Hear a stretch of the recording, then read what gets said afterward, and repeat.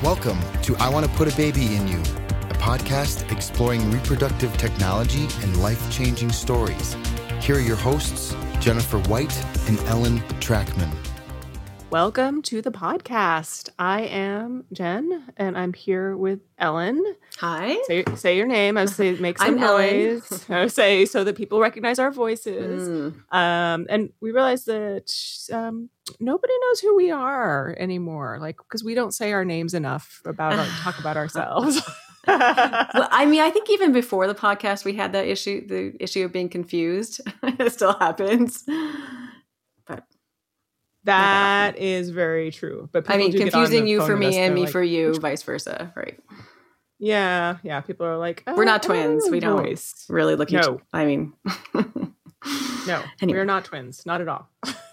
But speaking of lookalikes or people that look like Ellen, have you ever had any brushes or met any famous people?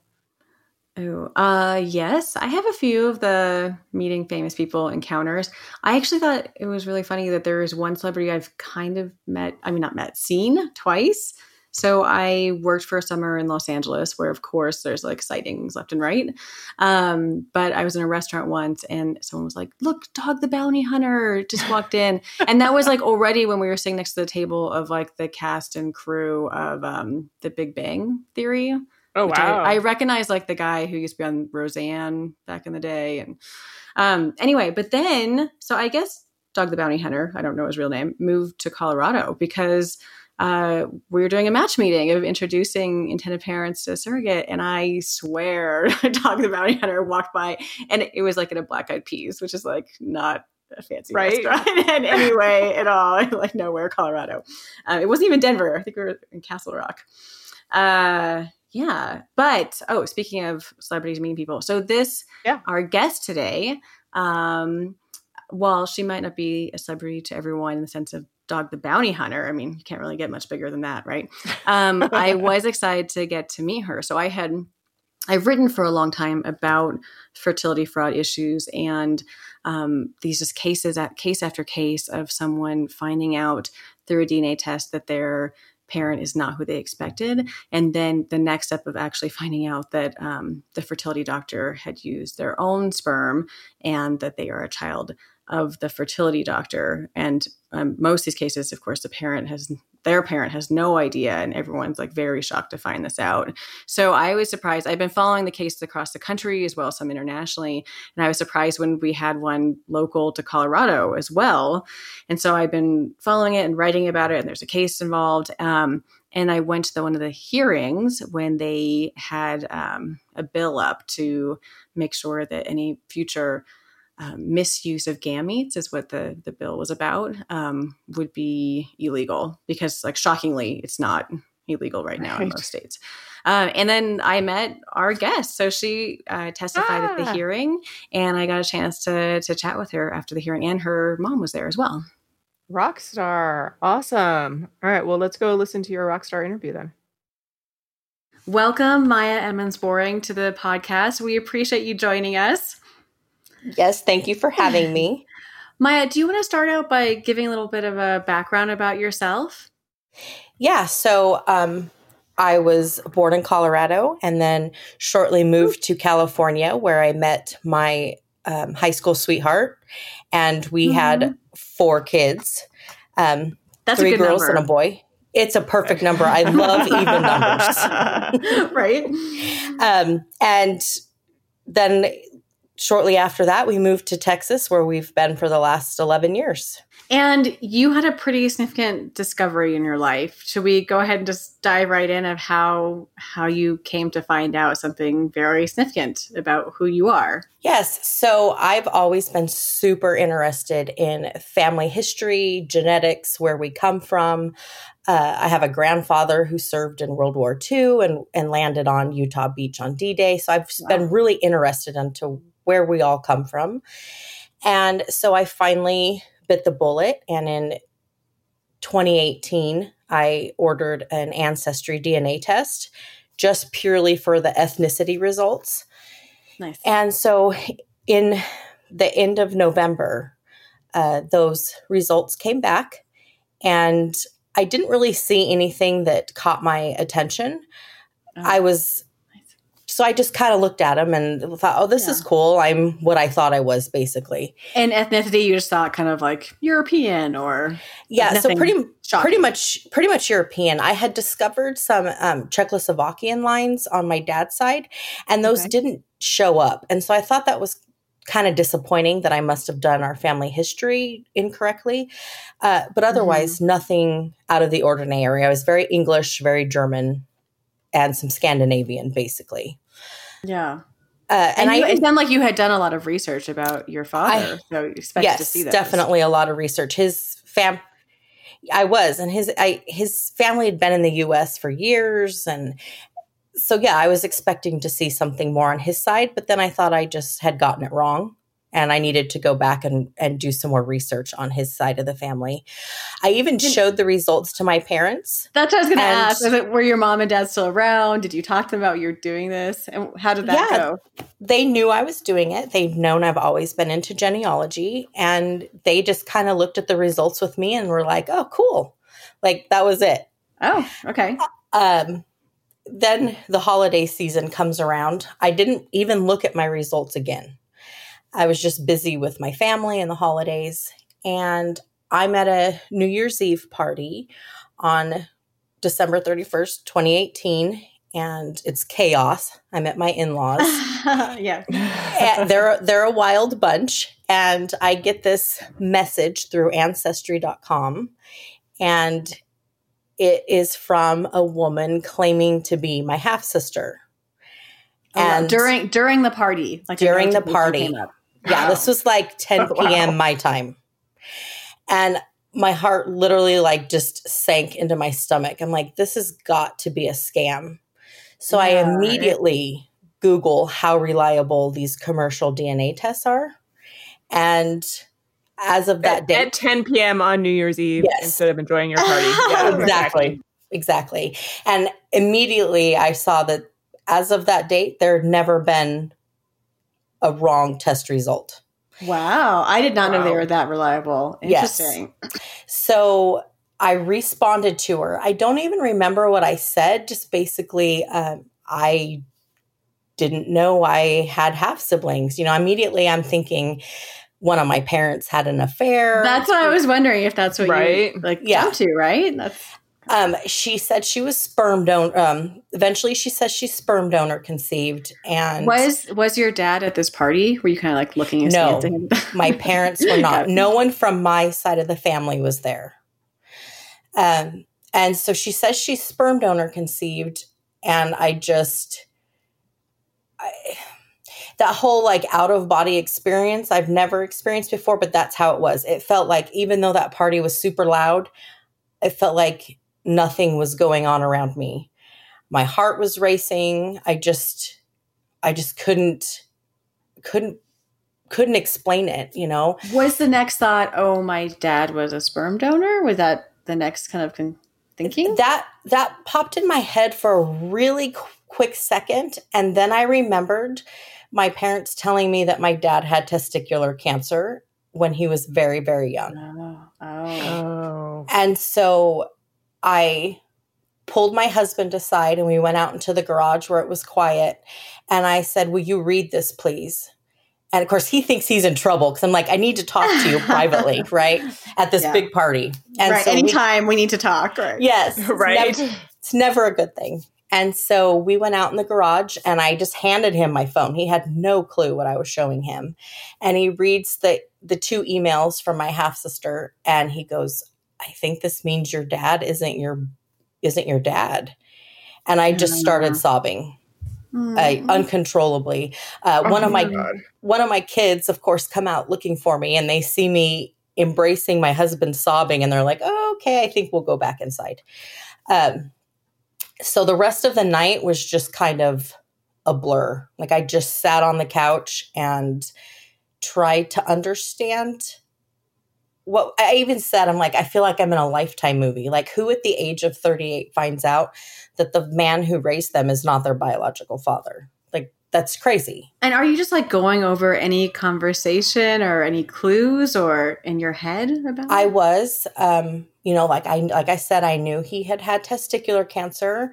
As I had gotten older, I had asked or had made comments like, wow, you guys were really blessed that dad could still have children after going through testicular cancer in the 70s. And, they would be like, yeah, we were really blessed, things like that. I remember going to an Emmons family reunion just a couple years earlier and sitting there and thinking, I don't look like any of these people. And my children don't look like any of these people. Oh, wow. And you're like, wait, suddenly retrospective. Yeah. Yeah. But those are like thoughts that creep in your head. And then you're like, okay, that's really stupid. And then you push them out and you don't even think of it again. I would never have guessed that my dad is not my biological father ever before this. So did you talk to your mom and dad, or what happened next? Well, so I have two sisters. And so on January 2nd, I set up a meeting to meet with them. And I told them what I had found. And had either of them done a DNA test? No, on Ancestry? Okay. I was the one that opened Pandora's box. So we laughed, we cried. My sister, Tawny, who is 5 years younger than me, we pretty much assumed she was donor conceived as well. My baby sister, Grace, who is 13 years younger than me, we assumed was my father, the man who raised me, his child. But we didn't know for sure. Oh. Huh. So Tawny and I set up a meeting. I believe it was for January 4th to meet with our parents. That was scariest. Was that normal to be like, Mom and Dad, we'd like a meeting? No. Oh, no. As soon as I mentioned to my mom we wanted to meet with them, of course, she's like, what do you is everything okay? Is everybody healthy? Again, it's that classic when you say we need to talk. It's like it's angst inducing. Yeah. Yes. Those were the longest 2 days of my life. I basically just hid out. I didn't want to get out of bed. But you didn't tell her what the meeting was about. Correct. I did not tell her. And this is a long time frame. You said to the January 24th. So had your sisters at that point, since you said you told them first, no, January 4th, DNA tests right? Too? No, just a couple days. Say January 4th? Oh, okay. I think it's the 24th. And I was like, wow, you held on for a long time. No. Okay. Yeah. No. And none of them even thought about taking a DNA test yet. We just wanted to talk to our parents. So Tawny and I met with my parents. We went in their bedroom, shut the door, and I started the conversation. And how do you start a conversation like that? So I'm 38, my sister's 33. And so I just came right out and said it. And I said, did you use a sperm donor to conceive me and Tawny? And at first my mom was adamant, like, no, we did not use a sperm donor. What are you talking about? This is crazy. And I said, well, Ancestry says differently. And so she automatically goes, well, how do we know that's reliable? And I said, it's reliable. And I asked that question first. Yeah. Your dad's there too, right? He's in this meeting also. My dad is very, very quiet. And he sat there it was just a couple minutes of my mom kind of arguing with me. And he interrupts my mom and he says, yes, we used a sperm donor to conceive you and Tawny. And again, the floor dropped out from underneath me because I was hoping somehow something was wrong. Yeah. And he was very upfront. He explained that my mom wanted a biological child, and he went through very uncomfortable, unfun testing to see if he was able to conceive, and he was not able to conceive a natural child. And so they went to my mom's OBGYN and asked what options were available to them. And, they had planned on maybe having to go over to Denver because we're from the small town of Grand Junction on the western slope, going to Denver or Salt Lake or Phoenix to conceive. And my mom's OBGYN said that he was able to to help them there locally. And if they were interested, he had sperm donors that he worked with, and they could use a local sperm donor. It wasn't an easy decision, but they ended up deciding to use a sperm donor. My mom had been seeing her OBGYN for 5-6 years prior to this and really, really trusted him. And I think that's what helped her make a decision to go ahead and just do it local. Yeah. Was there any conversation that your mom or dad remembered about like who the donor would be, or kind of any characteristics or requirements for that donor? Yeah. So they asked, I mean, this is Grand Junction in the 70s, not a really big town. Right. He said that there was local medical students and residents at St. Mary's that they used, and they would kind of come and go, with their assignments. He told my parents that he would be a European male that would somewhat resemble my father as best as he could find. They would be fresh donations. So my mom would have to chart her temperatures. And then when she was ovulating, she would call the office and she would have to come in right away, and they would procure the fresh donation. And then they would chase down said medical student, right? Yes, I know. And then they would do the insemination. And it took my mom several tries before she conceived me. She would get pregnant but have a miscarriage. So she finally conceived me the end of 1979. So how did you feel when you found out they used a donor? Well, at first I was really angry. Because they didn't tell you. Yeah, I'm 38 years old. There had been issues with one of my pregnancies where I had to go to genetic counseling, and they went with me because I was a young mother, and they sat there and listened to me give false family history and make a decision. I was angry. I felt lied to, betrayed, a lot of trust issues at first.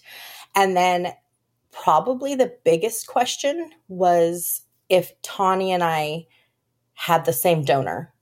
And we asked my dad that, and he was told by my mom's OBGYN that when they went in to have Tawny, their second child, 5 years later, that he couldn't guarantee it was the same donor because the residents and medical students obviously come and go from the local hospital in Grand Junction. So my parents did not know if the same donor was used. My mom was also really hopeful because eventually she admitted that her OBGYN told her that after the insemination, go home and have a romantic evening with your husband, and just maybe it'll be your husband's child. And so I think my mom really hung on to that for all these years. That's how she got her, in her head, her deniability feeling on that. Correct. No, it wasn't a donor. It was, got it. Correct.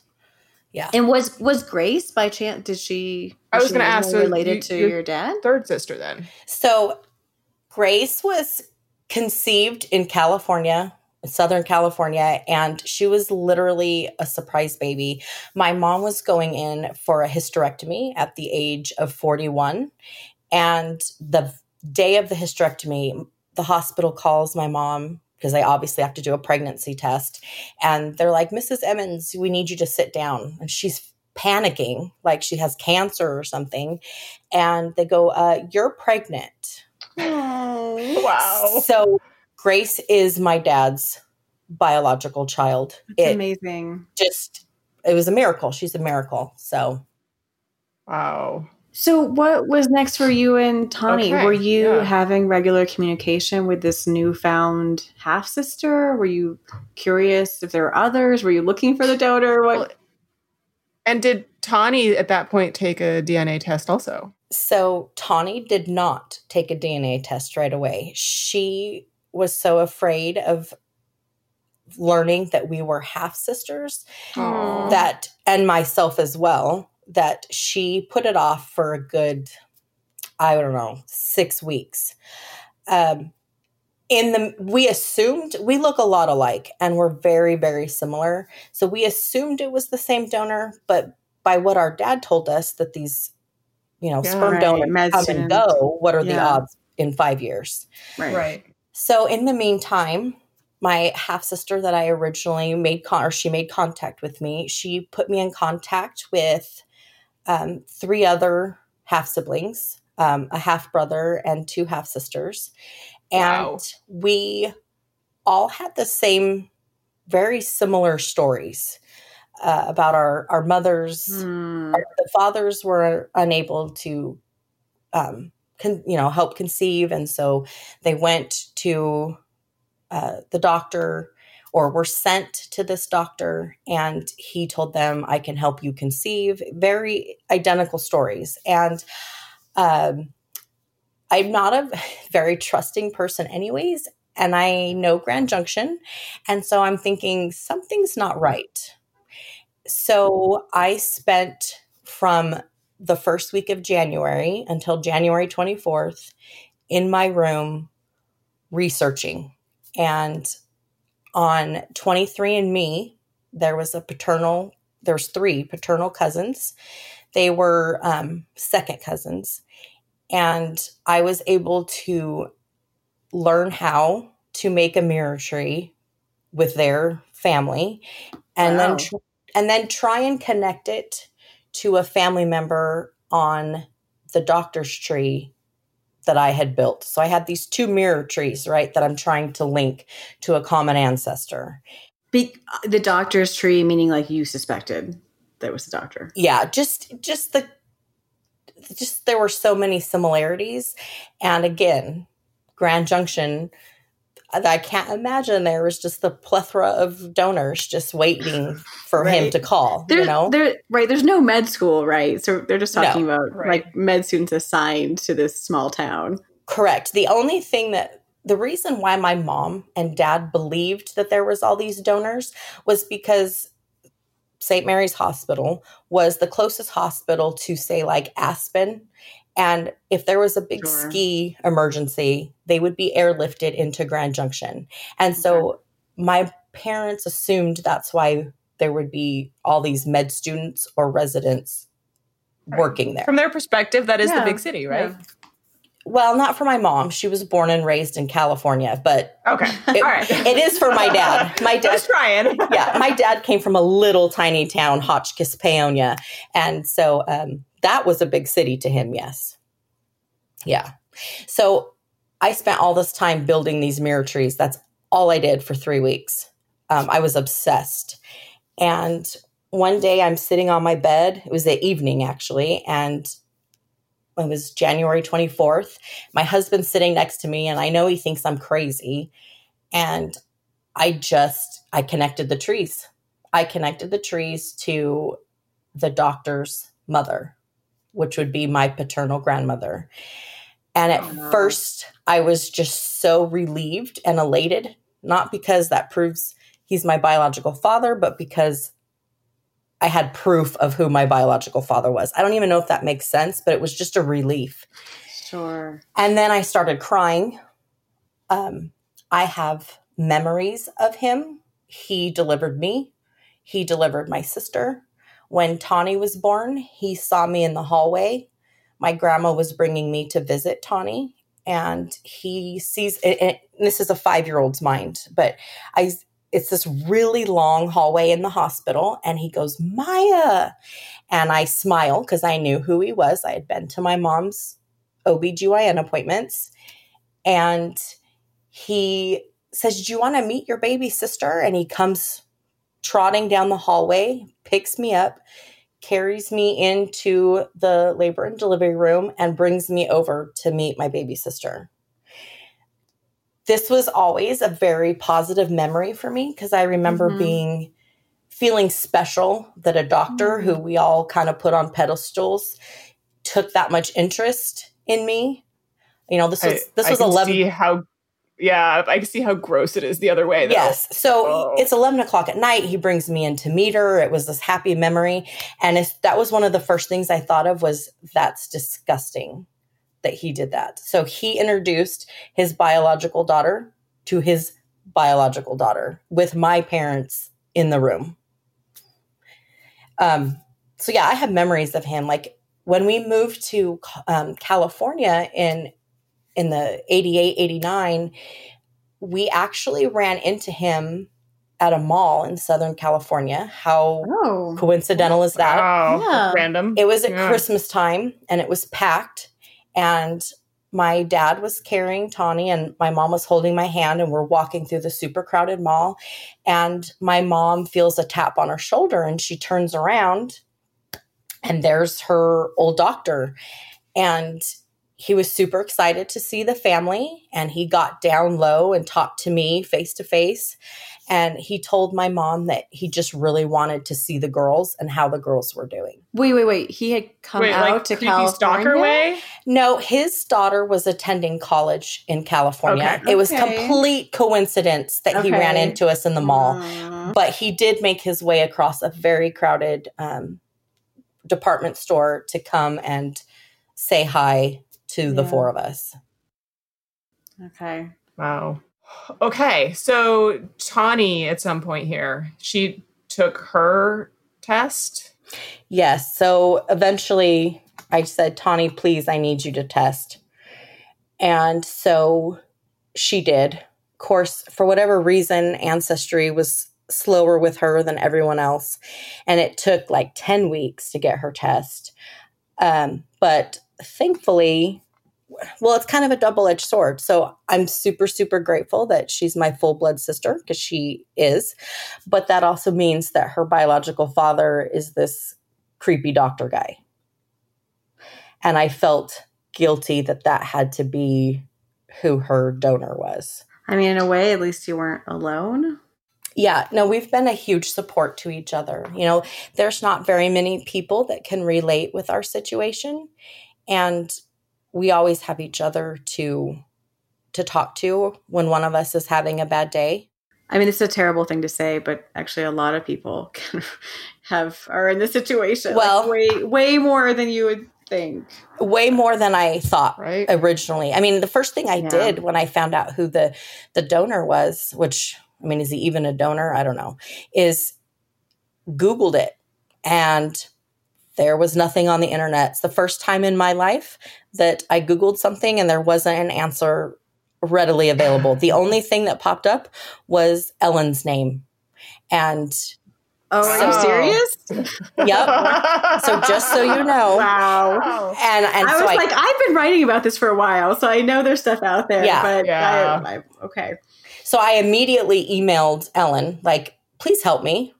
And she put me in contact with Jody. And then that kind of branched me out into this small network of doctor-conceived people that has been a huge support system for us through all this.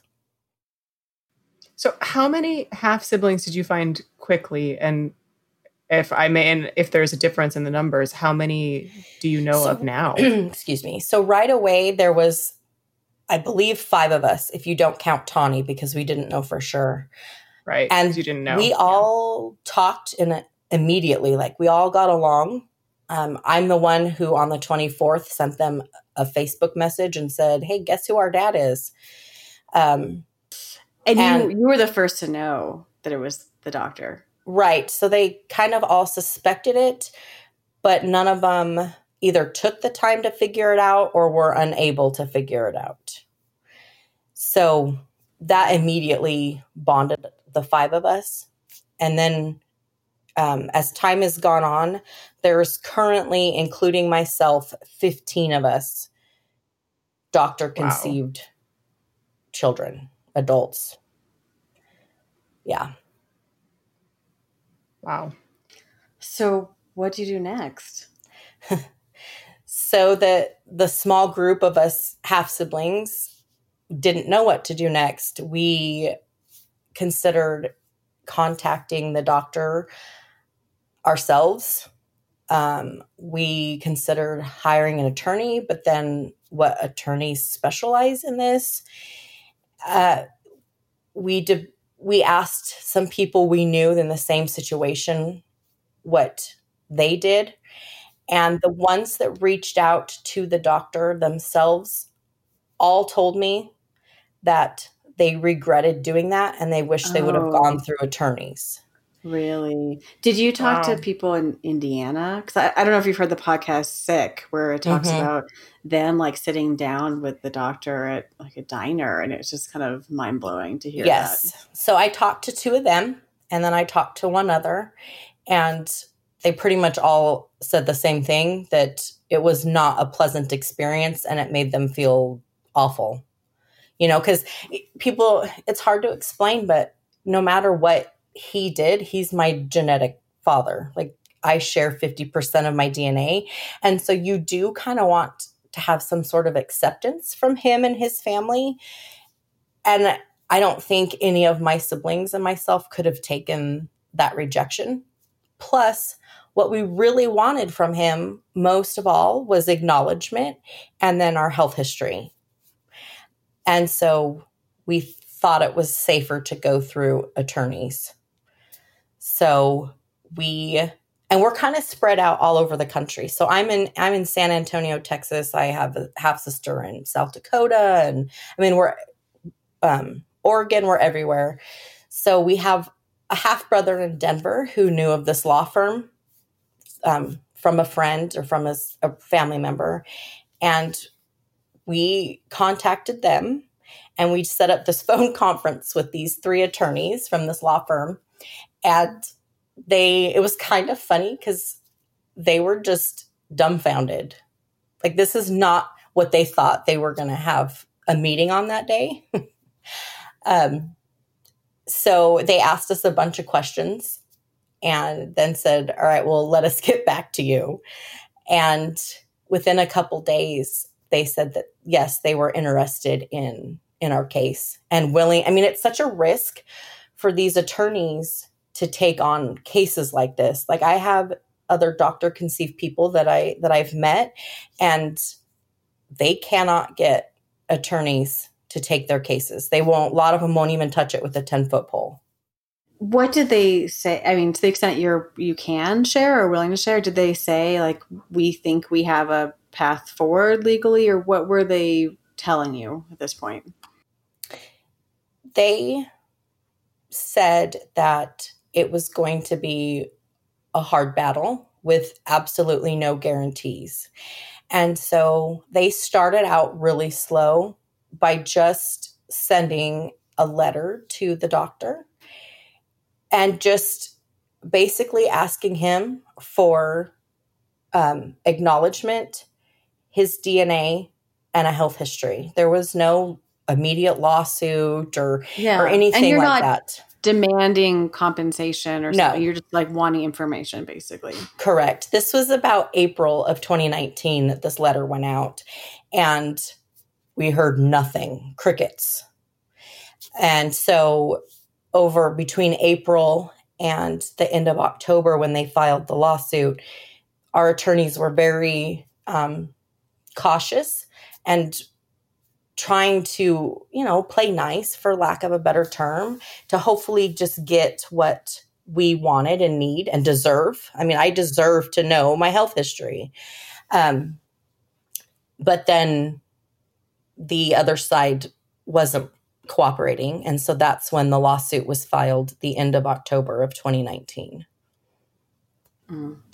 And is that still pending? Yes, it's still pending. I can't say a whole lot about that, but sure. Yes, it is in the Mesa. We've been assigned a judge, and it's in the Mesa County courts. We're just kind of waiting to see when we'll have a court date and how all that will work. Yeah. And can I ask, that case, what are you asking for in it? So we're asking for acknowledgement, health history, his DNA, and now we're asking for financial compensation because there's a whole bunch of legal fees that are now involved. And it's several mothers that are in the lawsuit, I believe 2 fathers, my father included, and then the majority of my sibling group is in the lawsuit. I think we're up to like 18 or 21 plaintiffs in the lawsuit. And we're also suing the medical practice as well. And remind me, is he still practicing medicine? So no, he retired about 2014, but he's just renewed his medical license in May of 2019. Why, I have no idea, but he did renew it. And when our story broke in Denver, the end of October, and the lawsuit was filed, he surrendered his medical license within pretty much the day because our attorneys had filed a complaint. I think in Colorado it's called DORA. I'm not sure, but with the medical board. And as soon as that came through, he just surrendered his license. Oh, wow. Oof. And so all communication's been through attorneys at this point. There's been nothing substantive or any message from him. Correct. I did reach out to one of his social sons, one of the sons he raised, but got no response back. And so I haven't reached out to anyone else in his family. Got it. So aside from the lawsuit, that wasn't just what you did. What else did you do? So I happened to be in Colorado July and August of 2019 for vacation. And I wanted to meet our attorneys. And I had spoken with our one attorney I deal with the most, Patrick Fitzgerald. And I told him that I really, really wanted to try and get a law passed in Colorado. I observed how the law was passed here in Texas, and it inspired me to do the same in Colorado, my home state, and where this took place. Because I could not believe, that was the other thing I Googled, is this illegal? And it's not illegal. Like, how is something so disgusting like this not illegal? So thankfully, my attorney, Patrick, knew of a couple lawmakers in Colorado. One of them was Representative Carrie Tipper, and he set up a meeting for her and I while I was in Colorado. I was absolutely terrified. I'm super quiet. I like to just keep to myself. I don't do public speaking. I hope she put you at ease because she is the nicest lady. She's amazing. So we go from my attorney's office, and thankfully my husband was with me, and we walk over to her office, and I meet her, and she was fabulous. There was no, like, in my ignorant mind, I'm thinking lawmakers are pretentious and think they're better than everyone else, and she's just really down to earth. Yeah. And so she just asked me to tell my story, and I did. And she was shocked that this wasn't already a law. And so immediately she it's worth noting that Carrie Tipper, Representative Tipper, is an attorney herself, right? Right. And she does a lot with fertility laws anyways. So she was kind of the perfect person to be introduced to. Right there while we're sitting there, after I tell my story, she asked some questions. Some of them were a little hard to answer. I mean, you get hard questions when you're a person that's doctor conceived. And I answered them, and she goes, you know what? She goes, I think I have a few other lawmakers who would be really interested in this. And she goes, one is Representative Janice Rich, who is from Mesa County. And another one is Senator Gardner. And she goes, this would be a bipartisan bill if these That's people what I was also going to note that, Tipper is a Democrat, but Gardner is a Republican. So it's, great to see that's not, politics playing in it. Right. And supportive. And, watching here in Texas, because we went to both hearings here in Texas, is this sort of thing is kind of a no-brainer. Like, I never have witnessed the Democrats or the Republicans being one way or the other. Everybody's just kind of like, ew. Like, if you stop and think, these donations are made within 30 minutes of the insemination. So that means that these, in my case, when my mom's doctor used fresh donation, he's becoming aroused, he's masturbating, and then going right into the room with his patient or my mother and doing the insemination, probably still in a state of arousal. It's disgusting. And my mom, he wouldn't let anyone else in the room with any of our mothers. All of our mothers have never met, have never spoken, and they all tell the same story, that they were the only ones in the room. No spouse, no nurse, nothing. Wow. So when you tell that to these lawmakers, no matter which side of the aisle they're on, they're all disgusted. You know, our bill, and Carrie was really awesome. She took the feedback from myself and several of my siblings on what was important to us to have in this bill. And she made sure that those things were in there as best as she could with the way the laws are in Colorado. Like, obviously it has to be a little different than, say, Texas. Yeah. And I thought those were interesting things to talk about, that to remind me what those things were that were important to you guys. So we wanted to make sure that the offspring from the doctor could sue civilly. Right now across the country, it's really hard for the offspring to be able to sue civilly. Most of those offspring are thrown out of any court cases, and only the mother and sometimes the father can bring a lawsuit against the doctor. We wanted to make sure that the doctor would lose their license, because in some of these cases, the doctor is still practicing even after all these accusations have been made. We wanted some jail time, a fine, and we got all that in there. You know, some of us wanted more jail time or what have you, but it is currently in the Colorado law that if the doctor is found guilty of this, they do serve jail time and pay a fine. Right. And it's fairly low. It's a class 6 or something. It's a class 6. Yes. 12 months to 18 months, I think. I mean, if one of these doctors served 2 weeks, that's fine. And they would be considered as having unprofessional conduct, which then once it goes to the medical board, they're pretty much going to lose their license. So you're living in Texas, though, and going through this process, you're coming out here to Colorado repeatedly, right, to come to the hearings. Yes. Yeah. My mom and I did. So my mom wasn't totally on board with being public when this all started. And she saw how important it was for me, because it was really the only thing I could control. So I could control going public. I could control changing laws. And so that's what I did. And she saw how important it was.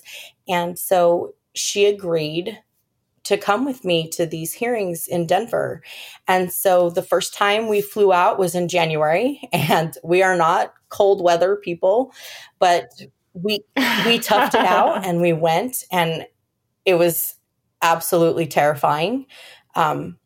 We spoke to the Criminal Justice Committee there for the House, and that room's huge and it was packed, and the news knew we were coming. And so we had news cameras everywhere, and we're a very private family. And we got up there and we talked about very personal things. You know, my mom talked about how she feels that she was sexually assaulted and you know, things like, and you're this room full of people. But yes, we did that. We did that twice. We came up. We also came up for the Senate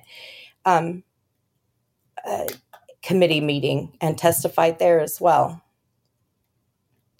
And did you expect it to pass? So the first time no, I didn't expect it to pass.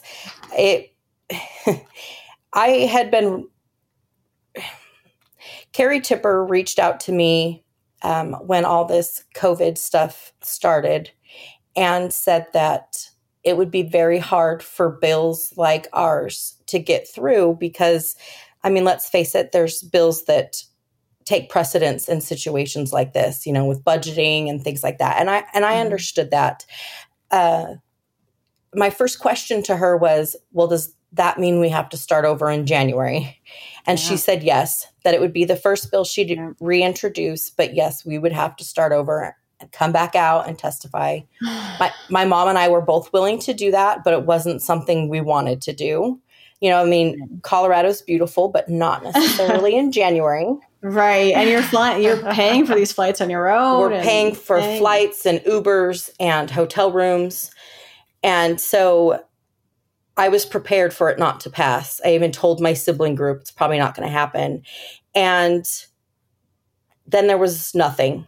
And I get a phone call from my friend, and she's part of a group that kind of follows these bills. And she goes, guess what, Maya, your bill just passed unanimously, the Senate floor. And I was shocked. I was very emotional because I didn't think it was happening. It was the very last day of a very unusual session.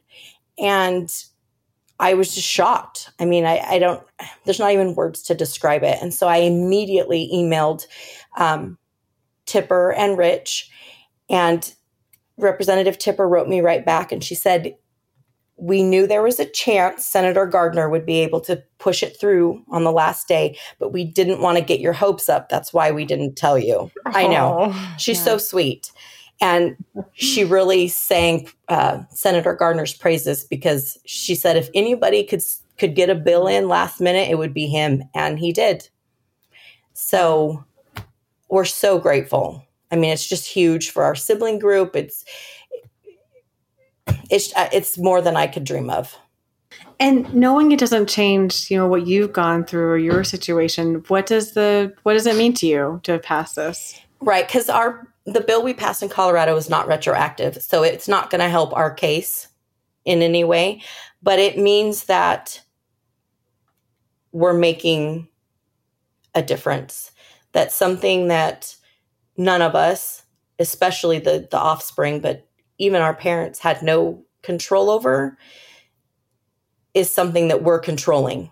We actually did what you can do in America, and we helped change laws, and it's quite remarkable. Absolutely. Yeah. Is there anything else? Like where are you guys now? How are you feeling aside from the lawsuit? As a sibling group, with coping with everything you've learned, kind of where are things now? We're all kind of in different places.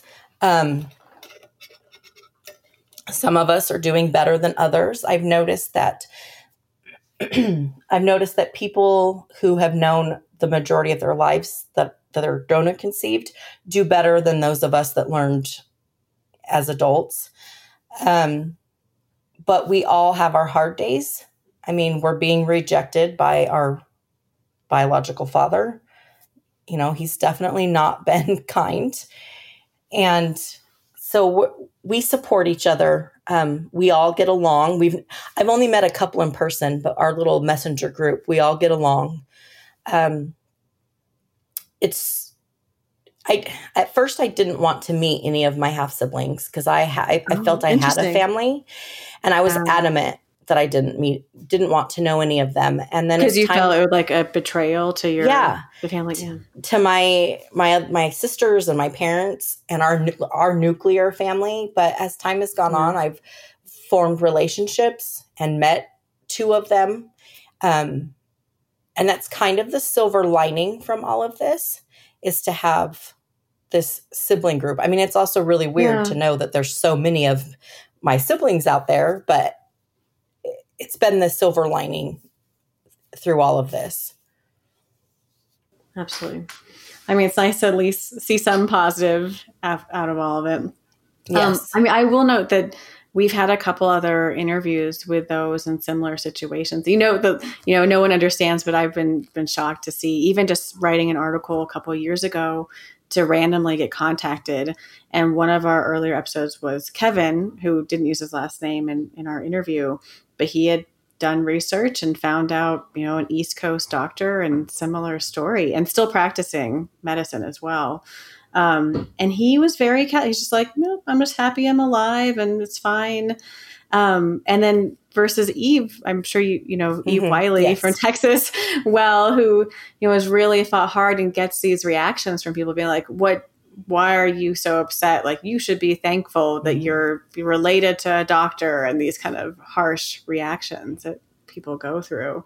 So I imagine that you as a group are going through so much of that too, and probably have a wide range of reactions and experiences. Yeah, people can be really cruel. Great. My dad is a doctor, but he's what kind of man is he to lie and defraud and deceive my parents? Like an anonymous donor, anonymity works both ways. The whole point is my parents won't know who the biological father is, and the donor won't know who their biological child is, right? And instead, he's inserting himself into these family units, especially the ones that he still cared for as patients during and after the pregnancy. That's just not okay. It's definitely an abuse of power. So yeah, great. I have a doctor for a father, but I have a hard time believing he's a nice man. And until he shows us otherwise, that's just what I have to go off of. Yeah. Well, I want to say a huge congratulations for all the hard work that you've put in, for it amazingly coming through, and that changing the law is incredible, that you took this trauma and were able to affect change. And so, congratulations to you, and, shout outs to Representative Tipper and Rich and Senator Gardner for all that they've done. Yes, thank you very much. And we were blessed to meet such an awesome group of lawmakers, and our attorneys are awesome. And Chris Vanderveen from 9 News has been awesome in Denver. Like, with all this going on, I've met some people that I never would have met ever in my life. And it's been a blessing for that. Well, we'll leave it with that positive note, but thank you so much, Maya, for coming and sharing your story. And again, we feel like the podcast partially is just to help people not feel alone, and for others who might be in similar shoes to be able to hear other stories and to know that there is a path forward of making a difference in the world, and that the feelings that they're feeling are they're not alone. Others are going through that as well. Yes. Well, thank you very much for having me. I really appreciate it. Oh, our pleasure. Wow. I have to admit, I feel really traumatized from her interview.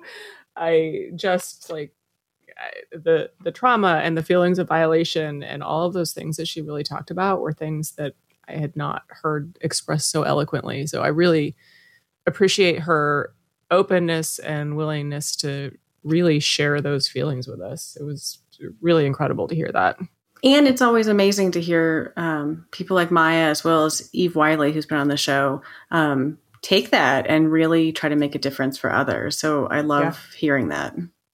Yeah. There's no fun way to segue to that. I'm like, speaking of making a difference. Oh, wait, that's it. Humor lost. Anyway. So, but you can still go to iTunes and leave us reviews. You can send us emails, go to our website, iwanttoputababyinu.com, as well as call us and leave us a phone message at 303-997-1903. We always appreciate any and all contact and reach outs from people, and really, really always excited to hear from you. So thank you, as always, to our team that makes us look and sound incredible, to Amanda, to Tyler, to Chris at Work at Bird Studios. And once again, we are very most thankful for you, our guests, and those of you who listen to us. So thank you. Thank you.